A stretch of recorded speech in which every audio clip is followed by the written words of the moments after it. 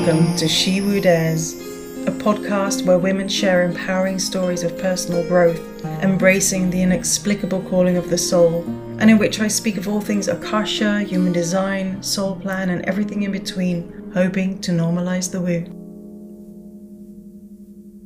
Hello, everybody. Welcome once again to another episode of the podcast She Woo Dares, where we talk about things that are not so conventional, things that are available for our growth, personal growth, and development, and really hoping to normalize the woo for all of you out there.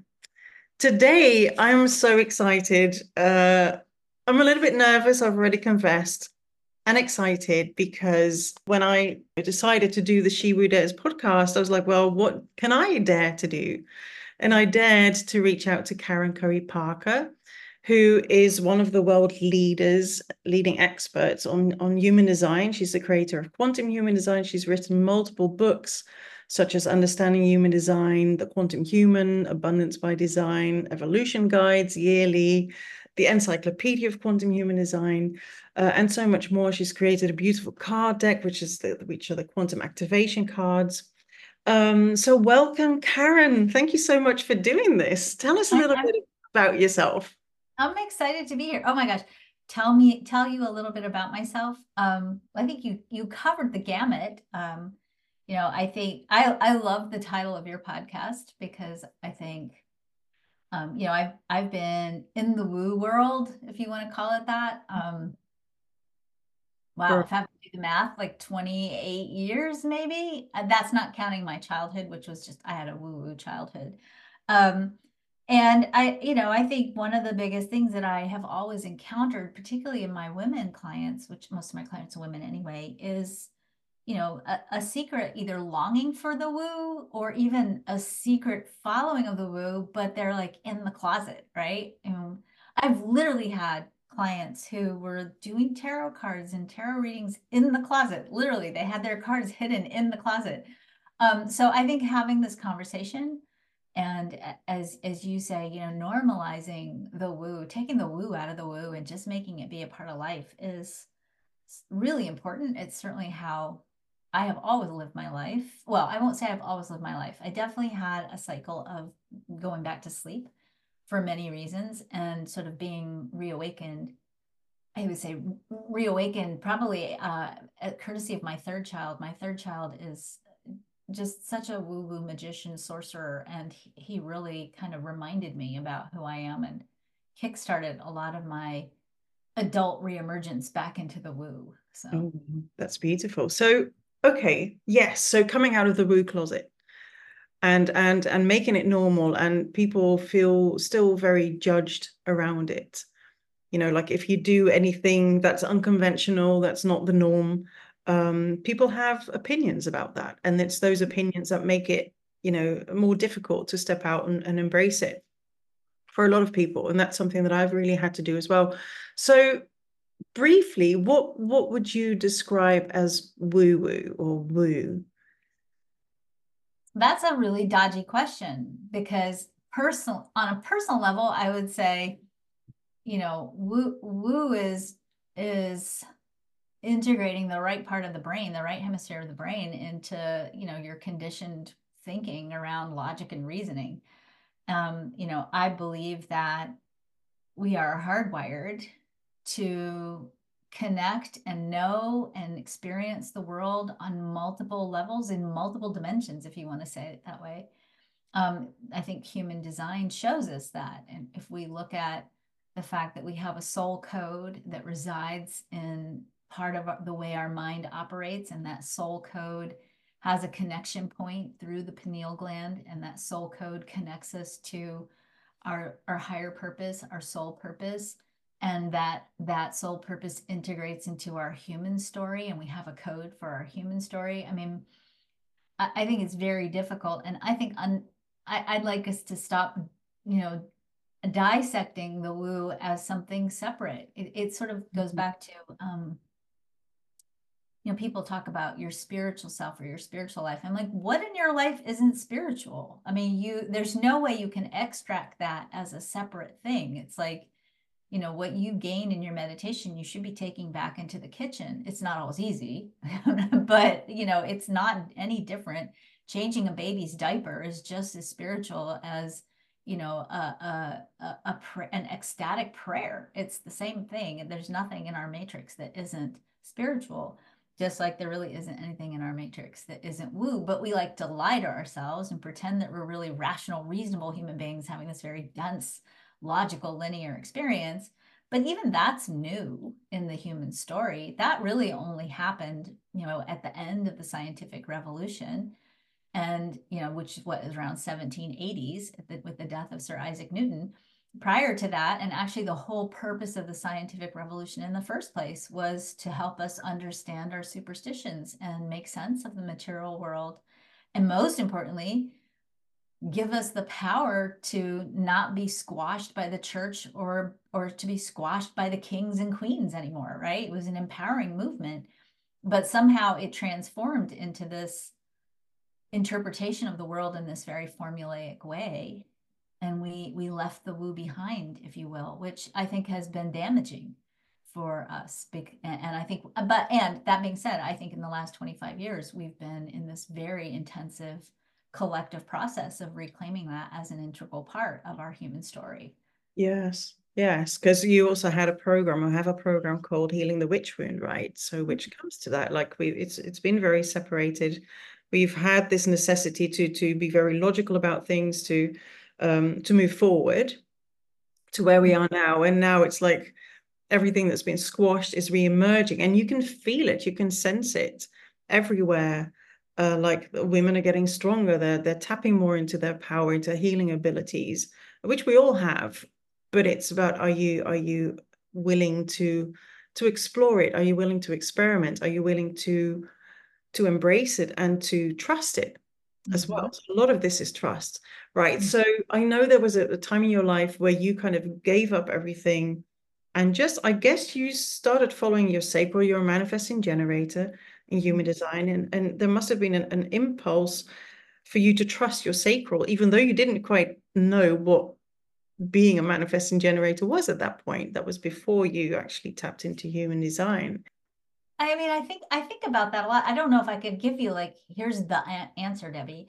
I certainly would say I sometimes almost don't like sharing my story because there's a tendency, I think, in the personal growth and development world to teach, if I can do it, you can do it. And I think that's a really dangerous thing to embody because we're all different. So the way I've done it and my story is a nice story. It's a cool story. It's a story that I'm very grateful for, but it might not translate to someone else. So listen to it as I share this with you, listen to it with the awareness that you all have, all of your listeners, you all have your own story.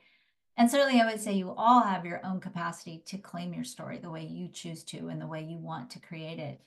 But I'll say in my story, I did go through a really brief cycle from about 16 to like 20, where I was very jaded. I wanted to be a war correspondent. I studied journalism. I was going to go to the field and die for my craft, right? It was very dramatic. But, I would say for the most part, the following the sacral and following my intuition piece, really, I have to credit my dad more than anything. I just have to credit my dad. I grew up in a family of very willful people. I have in human design, I have a way of using willpower that's very fluid and very flexible. But I grew up in a family of people who were very, very willful in so many ways. I mean, my dad was a spy. I mean, my dad literally was a spy. He worked for the State Department. He would be gone for months at a time. He was always in strange places at the wrong time, right? He was in Uganda when Idi Amin died. He was in Grenada. He was in El Salvador. He got stuck in Afghanistan at one point and had to ride out of Afghanistan on the back of a mule through the Khyber Pass. I mean, we lived in the Middle East. We had to leave several countries because he got outed in the paper. So I think that even though my dad is a very rational person, um, he also, I think, very much had to operate intuitively and very willfully. And I think I just was imprinted by that. And so I have a reputation in my family as being stubborn and willful, but it's kind of genetic. And that inner connection to what's right that I think I learned from my dad, which really, ended up being my inner guidance, my sacral, just has almost always carried me, and except for the times when I ignored it and then I regretted it.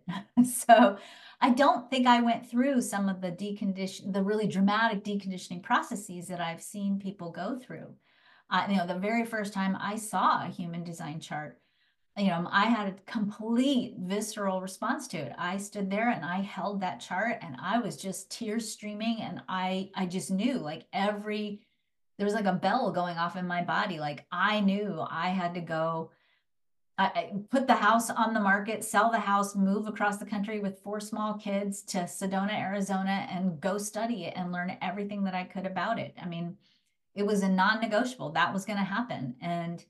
Um, and that was really before I knew human design. I didn't know anything about human design other than I need to study this. And I think, as I said, my own conditioning gave me the courage, maybe, to be able to say, okay, let's go do this. Well, and I would imagine you've been raised with like a real sense of adventure. So this would have been Totally. like, let's just go on this adventure, kids. Let's just pack it all up and go. Yeah. But again, trust is so big in this, like trust that you've seen a chart, had really no idea what it was, but had this really strong response, and that's it. You're going to go and study this thing. So I want to ask you this question. If you had, I know it might be a strange question, but if you had, like, did you have any idea how much of an impact you would ever make in the world with Don't make me cry. Don't make me cry. one? No, but seriously, But I like, will. sorry, So, okay. I feel very humbled every day that I get to do what I get to do. Like, I can't, I have, like, my whole life is just one big pinch me moment. Like, how did I get this job? Because it's such a great job. But I have to share, I started off being woo from the very beginning. My dad's, again, I don't know why I'm talking about my dad today, but it drove him nuts because I would tell him, I remember being born, I remember being a baby, and I would tell him details about, like, I could lay in my crib and I remember I had this mobile with birds in it, and I would tell him I can see in the dark, and he would test me and I could see in the dark, seeing in the dark with my third eye, right? Um, and I was, as a child, I was a psychic medium. I constantly was connecting with the other side until I had a very scary experience when I was 6. Um, we live near a train track, and 2 girls were hit by a train, and they came to me because they come to kids sometimes when they cross over, because they were confused and they were shocked. And I got scared, and my dad came in and smacked me in the face. Not, my dad never hit me other than that one time, but just because I think he didn't know what to do with the hysteria that I Yeah. was having. And I remember very consciously saying, well, I'm not going to do that again, and just like shutting it all off. But I had a spirit guide named Thomas who rode around in the backseat of the car with me and my mom when I was a kid, my imaginary friend. And Thomas taught me when I was 4. He taught me, he said, your job here is to go forth and teach love. That's your job. And even though there were cycles in my life growing up where I think I forgot those pieces, once I hit 20, and I worked after I decided not to go kill myself as a war correspondent, and I became a midwife, which was like the other end of the spectrum. Watching babies being born and watching families become families, people become families. That was a pretty humbling piece, and it definitely reawakened that love, that memory of being here to teach love. And um, I feel like that's what I get to do every day. I'm grateful that I have the impact that I have. I feel extremely privileged to do this work. Um, but did I set out, like, did I have a goal? Like, it's this many people? No, I didn't. And I hope, I feel like it's not really me. It's really, I think, the pure intention of human design. I really strongly believe that human design came to the planet at this time because it is a tool that can help us remember our unique and vital and irreplaceable part of the cosmic plan, that can help us heal our own disconnect from our bodies and our truth and our heart and our own value. And I think it's also a really powerful tool to help us really see each other better so that we can love each other better, so that we can really continue to consciously construct a world that reflects that love. And if I have impact doing this work, I'm really grateful. Mostly because I have 8 kids. I have 2 grandsons who are 2 and 4. And I have a big vision for the world that I want my grandsons to move into as they become men in the world. I want that world to be a world that's worthy of, that the outer reality is worthy and nurturing of who I know them to be on a soul level. And that means the more people we can touch with the love that we are, the better, because we got work to do. And man, if we can't, I'd sure like to speed up the program. Yeah, and yes, the love. And I feel like there's such a craving for love Mhm. worldwide. And I also sense that sometimes there's just this fear around it as well. Like people have become so disconnected, maybe from each other or with everything that's going on. Or not necessarily fear, but maybe like how do we do this? And I think that for me, one of the biggest things is to let go of judgment and to heal. Obviously, there's a lot of healing to do around that as well because we're so guarded. We've created this shell around our heart, and so really to soften yourself and to be vulnerable and to spread that love. And that's it. It's planting seeds, right? And that's what you're doing. That's what we're all doing with this work as well. You're just planting seeds. And, somebody might not get it in this moment, but something might click at Yeah. some point. And that's all that really matters. So I think we underestimate the impact that we have, even on me. I mean, you're Karen, you've written books, you're known, you make a global impact, and I'm Debbie sitting here in my office, but I still make an impact. It's just Totally. on a smaller scale. And I think, and that's everybody does that. And I think we tend to forget. And I'm going to invite you to take the big and small judgment off of it, because how do you know? How do you know Yeah, whether it's the big or small? You don't know no, what you what don't your know. life is going to create. And if we're all the same, individuated aspect of the divine, what's big and what's small, Yeah. right? It's a metric that in this case I don't think is really relevant. It's not, but we have a tendency to think, oh, it's only just me. What impact can I have as this one itty bitty person? But learning me too, embracing more and more, working with my own human design and rolling from one thing into the next. Ever since Mhm. I started following, just really realigning, deconditioning, things just start to fall into my path, just as things fell onto your path for you. But like you said before, it's different for everyone, Right. right? It's not a set way. But then if you like imagine this, and this is the thing again, it's trust. You're doing your thing, you're making an impact. It's almost like a snowball that's just gathering snow as it rolls down the hill, right? It becomes bigger and bigger and bigger. But if you had known ahead of time that you would be here and you'd be this global change agent, like, would you have believed it? Would you have trusted it? Would you have taken action? Would you have not taken action? Would you have gotten all heady about it? Like that would have been a whole different ball game, right? So it's so important to just know that things are going to happen if they need to happen without having to know the outcome, if that makes sense. Yeah, yeah. I mean, and I don't think that I don't know. I mean, I don't know if I would have done anything differently. I probably maybe would have valued myself a little bit better sooner. It took, I had a lot of conditioning around that I had to untangle myself out of. That's probably the one thing I would have shifted. Um, but I don't know. I didn't, I feel like there's still a lot to be done. So we'll see where it ends up. Yeah, you're always learning, right? You're always learning, and Right, right, even around exactly. human design, right? Human Right. design is such a rabbit hole, and I'm pretty sure that um at some point you reach a point where you fully understand your own design, but there's so many different pieces that can affect the puzzle, Mhm. or that make up the puzzle, but also so many different things that can affect how things play out. That's why if you have twins, they have exactly the same chart. They have completely different lives, or how they're impacted or imprinted, or how they develop, or what they need to decondition. So it's a very personal process. And one of the things that you always say that I love is, you're a once in a lifetime cosmic event. Mm-hmm. Feel like that, if you can embrace that, how is that for valuing yourself?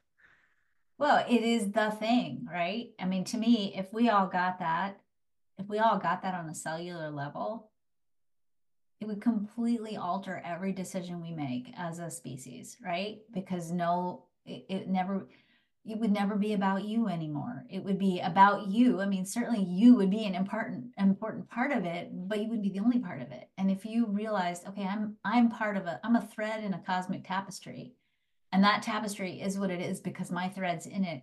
But also everybody else is a thread in the same tapestry. And if I pull that thread or I cut that thread or I burn that thread, it's going to affect the whole thing, right? Then we start to make very different decisions. We start to recognize that we have to not only value ourselves, but we have to value each other. And when we value each other, it becomes suddenly no longer acceptable for there to ever be a hungry child on the planet again, because, oh my God, why would we do that to ourselves, right? It completely changes the way we think and create.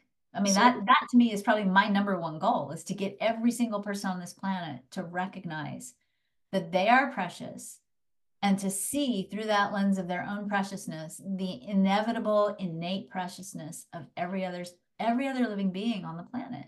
yeah, absolutely. So tell me a little bit about the quantum language. Like, why is language so important?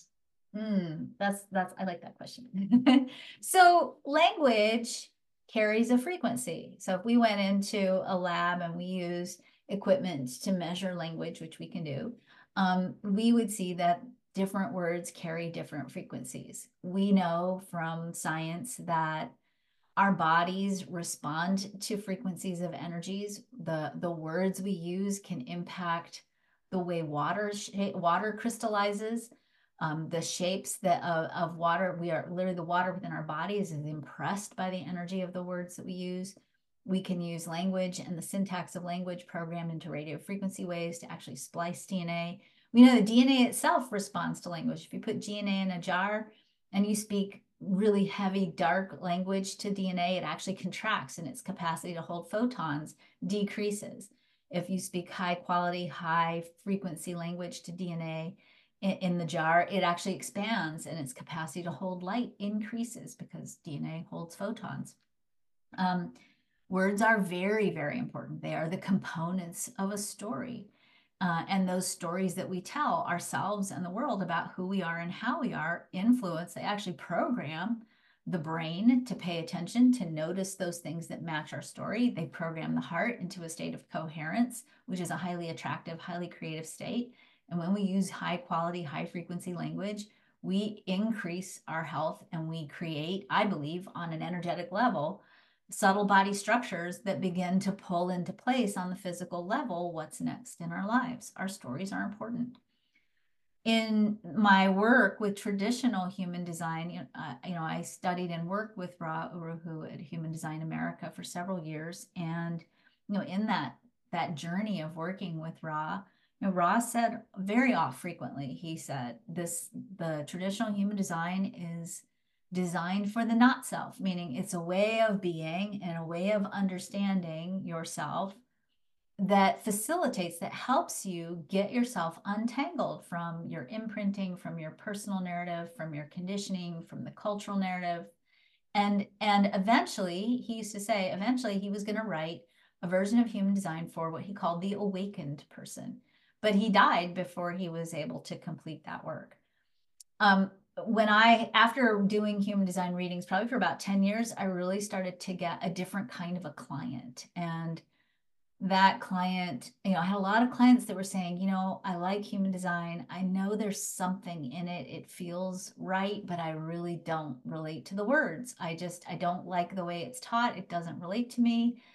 And I would say these particular kinds of clients were people who had already done a lot of personal work, a lot of spiritual growth. These were people who had been longtime meditators, people who had been, actively involved in yoga and other kinds of disciplines and practices. And I think they were walking into human design already pretty deconditioned. I mean, I think they already got it. I mean, I did a lot of readings for people who were like, oh yeah, I understand my strategy, right? And they wanted more. They wanted something more from human design, but there really wasn't anywhere to go. And so I went back and I thought for a long time about, the language of human design has a very specific intention. The way I like to think of it is, human design is a synthesis of Eastern and Western astrology, the Chinese I Ching, the Hindu chakra system, Judaic Kabbalah, and a little bit of quantum physics. Basically, it's comprised of ancient and modern systems of knowing, right? Personality assessment systems that are made up of archetypes, parts of a story. An archetype is really neutral. It has a baseline, right? A baseline expression. If you look at the archetype of hermit, right? A hermit has a baseline expression. A hermit is somebody who likes to be alone or needs alone time, right? Well, an archetype shows up in stories on a spectrum. And in fact, a really good story is going to take you on a journey where the main character, which is just an archetype, goes through a growth process, right? They usually start off in the shadow expression of their type, the shadow expression of their character. And over the arc of the story, they go through experiences that in the end, they become the hero, right? And our human design chart is sort of comprised of all these different parts of a story. And for most of us, when we walk into human design, we're living kind of the shadow aspect on that spectrum of those archetypes. It's through the process of living according to our strategy and our authority, following the way our energy works and the way our energy flows, that we heal, right? We heal that part of the story and we bring ourselves back to baseline. And that baseline means that you've reconnected to your body. You understand how your body feels when you encounter truth, what feels good, what feels right, what doesn't. You learn how to trust the body and the wisdom of the body. I mean, really, everything in human design is really about the wisdom of the body, right? And as you live that way, at a certain point, and it takes time to get reconnected with that. At a certain point, we come to the end of traditional human design. There's like nothing beyond that baseline place. So I actually went into a sound lab and I took a thesaurus with me. I have a big Rodale's thesaurus, which literally is like 4 or 5 inches thick. And I started playing with all of the current vocabulary in traditional human design and looking up synonyms and exploring if I measured the frequencies of these languages, if I created a higher frequency expression of the archetypes in human design, what would that look like and what would it sound like and what would those mean? And so I created this whole new vocabulary. And in conjunction with that, I started to really explore and kind of assess with my clients, particularly my awakened clients, if you will, what do you think your purpose is? Why are you here? And as I continued to ask my clients those questions, what I saw was that even the basic archetype in human design, the types, there are 5 types, which basically is the main character in your story. Even those five archetypes basically had a higher expression that went beyond the baseline, that had a more spiritual, more energetic, more quantum, if you will, definition. And so eventually, after a lot of time and work, quantum human design was born, which is just the next step beyond the baseline. And so it gives our clients a way of recovering themselves back to baseline and then consciously choosing to grow into a more expanded purpose that I think integrates the soul curriculum of all of the human story into the experience of the human story and guides us and I think anchors us in a higher fulfillment of the stories we're all living in. Thank you. That really explains it so well. And I notice that too when people have readings with me, quantum human design readings, they're like, oh, this language is so much, it's so good to understand. And especially when people first hear about human design, they'll go online and there's so much out there. But to really have it explained to you in a language that raises the vibration, that makes you understand, okay, yes, I may be living in the shadow side, but hey, there's an out. So there's a way to get to the light. And another question, because I come across this as well with a lot of clients when we talk about creativity. And I was like this as well. When I was young, I was, I couldn't draw. I was teased for the stuff that I made in school. I wasn't Oh, yeah. creative. You're pulling on my Band-Aid now, aren't you? I was labeled and I labeled myself as not being creative. And I think it wasn't probably until I started studying with you and understanding that creativity is not, being able to draw beyond stick figures or, sing or whatever, but it has a whole different meaning. And I've really embraced my creativity. So can you please share for the people that are listening, what is creativity as far as, Well, first of all, if we go back to the dictionary and we look at what is creativity, it simply is the ability to create. And so if we go strictly with that definition, every one of us is creative because you're creating your life every single second that you're here breathing. So every one of us is creative. And, there are lots of different degrees of creativity.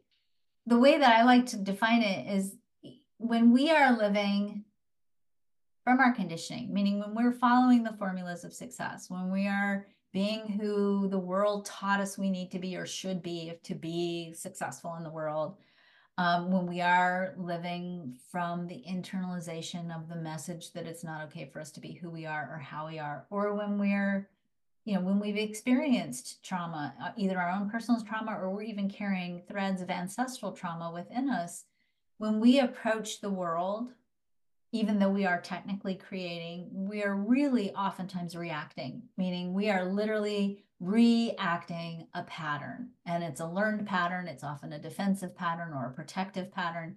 It's a way of being in the world that continues to enforce that we draw solutions from a very small, select set of options. And because we know those solutions, because we can use those solutions in a protective way, because those solutions oftentimes keep us from having to draw on the courage that it takes to grow, we get stuck there, right? We react and we react and we react. And oftentimes integrated into that reactivity is fear, which is a big part of reactivity, right? We get afraid and so we react.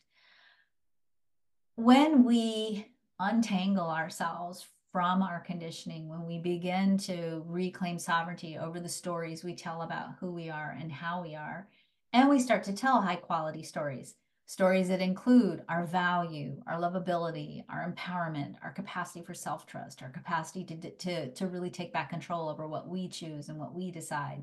When we make the decision to be relentlessly authentic in our self-expression, when we become emotionally wise, when we live in a resilient state and our story, our personal narrative begins to reflect that state, what happens is we entrain our hearts, that creative center, part of that creative center, we entrain the heart into a state of coherence.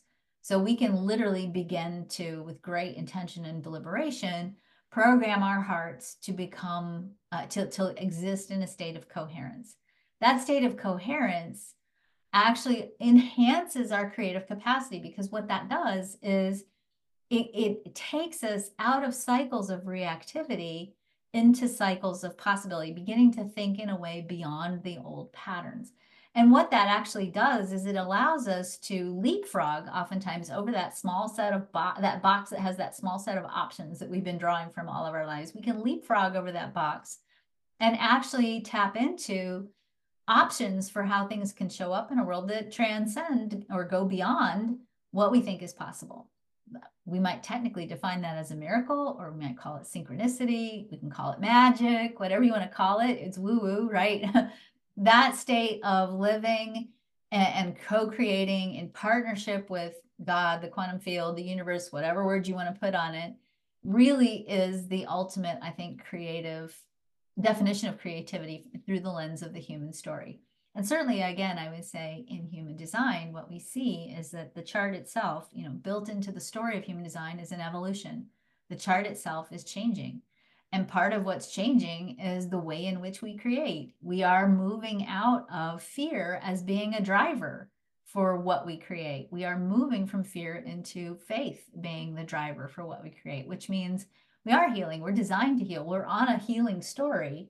And I think where we are in the trajectory of that story is we're kind of at the, I don't want to call it the crisis point, but that's kind of what we call it sometimes in storytelling. But we're definitely at that climax, right, in the story where we're all sort of having to look at each other and go, do we like this? No, I don't think so. Is this pattern working? Nah, not really. And we're really having to make some big decisions about how are we going to move forward, not only individually, but collectively. And I think, as we go through the next couple of years, really contending with this climax in our human story, we will see that we're going to emerge with a very different understanding of how to create the elegant solutions to the challenges facing humanity. I think we're going to be fine. I'm not really worried about the future. I just think right now we're in a pretty intense cycle of remembering our innate creative capacity.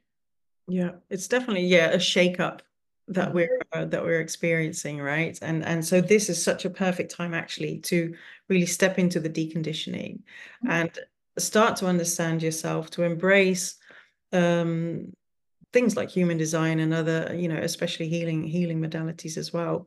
So I usually ask, do you have a piece of advice or some wisdom to impart? But would you be open for drawing a card with me? And then let's see what pops up and just talk a little bit about that, because Are you that going would to draw be, one or am I going to draw one? oh, you've got your card deck. You draw one. Okay, Of okay. course, you've got your own card deck. What am I thinking? I have a very compulsive way that I have to shuffle my cards. I probably Oh, should yes. do it. Um, I worked as a psychic for a lot of years at the Sedona Center for the New Age, and I did a lot of card readings. All right. So let's call our card for today. So interesting. Our card for today is the Gate 21, Oh, self-regulation. wow. So, in response to, I think, a little bit of an exploration around, well, what do we need right now? I mean, self-regulation is an energy that lives on the center that is about our value and our self-worth. It lives on the resource center. It's what we call in quantum human design, the will center. In traditional human design, is an energy that says when we regulate ourselves, meaning when we're consistent with things like self-care, self-nurturing, taking stock of our resources, taking care of our resources, when we regulate the use of our energy, when we are clear and sustainable in the way in which we value ourselves, value each other, and value the world around us, then we make the resources that we have, including our own value and our own story, we make ourselves sustainable. And so we become better able to meet the challenges ahead. We meet the challenges with a full bank of resources available. We can bend, we can flow. The shadow of this energy is control, right? But it's interesting that through self-regulation, we actually create more flow, more fluidity, more ability to bend because we're not creating from a desperate place. We're not creating from an empty hole, right? We're creating from a fully resourced position. And that gives us the ability to make decisions with nothing to lose, if you will. We're not, creating from a place of lack, but from a place of sustainable consistency. So. Yes, I love that. And I think one of the biggest things as well, again, when I look at my clients is being able to have like the boundaries that you need. But a lot of those boundaries that they're not willing to set is because there is this need for control. Right. Because Well, or because they're afraid they'll lose stuff. If I set this boundary, I might lose this relationship or I might lose this exactly. job or yeah, for sure. Yeah. Whereas a matter of fact, if you do that for yourself, you're actually, again, it's going to be planting not just a ripple effect, but you're also planting seeds. You're showing somebody else, like, wait a minute, when you set a boundary, like it can actually be a good thing. It's again, it's conditioning, right? We're conditioned to think that we have to give so much of ourselves and we lose ourselves in the process.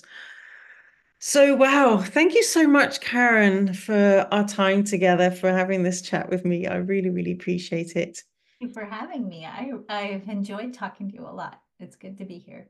Yes, so thank you. And thank you, listeners. I hope you enjoyed this, and I'll see you next time. Thank you so much for listening to this episode of She Woo Dares. I hope you've gained something from it. If you feel you'd like to listen to more, please subscribe to stay updated of future releases. If you feel this has impacted you or you know people that will benefit, please share this podcast. Also, if you'd like to work with me, you can find the information on my website. It will be posted in the show notes. And if you'd like to be on this podcast, there's also a link to an application form in the show notes. Thank you again for listening. I hope you will be back, and I wish you a magical day.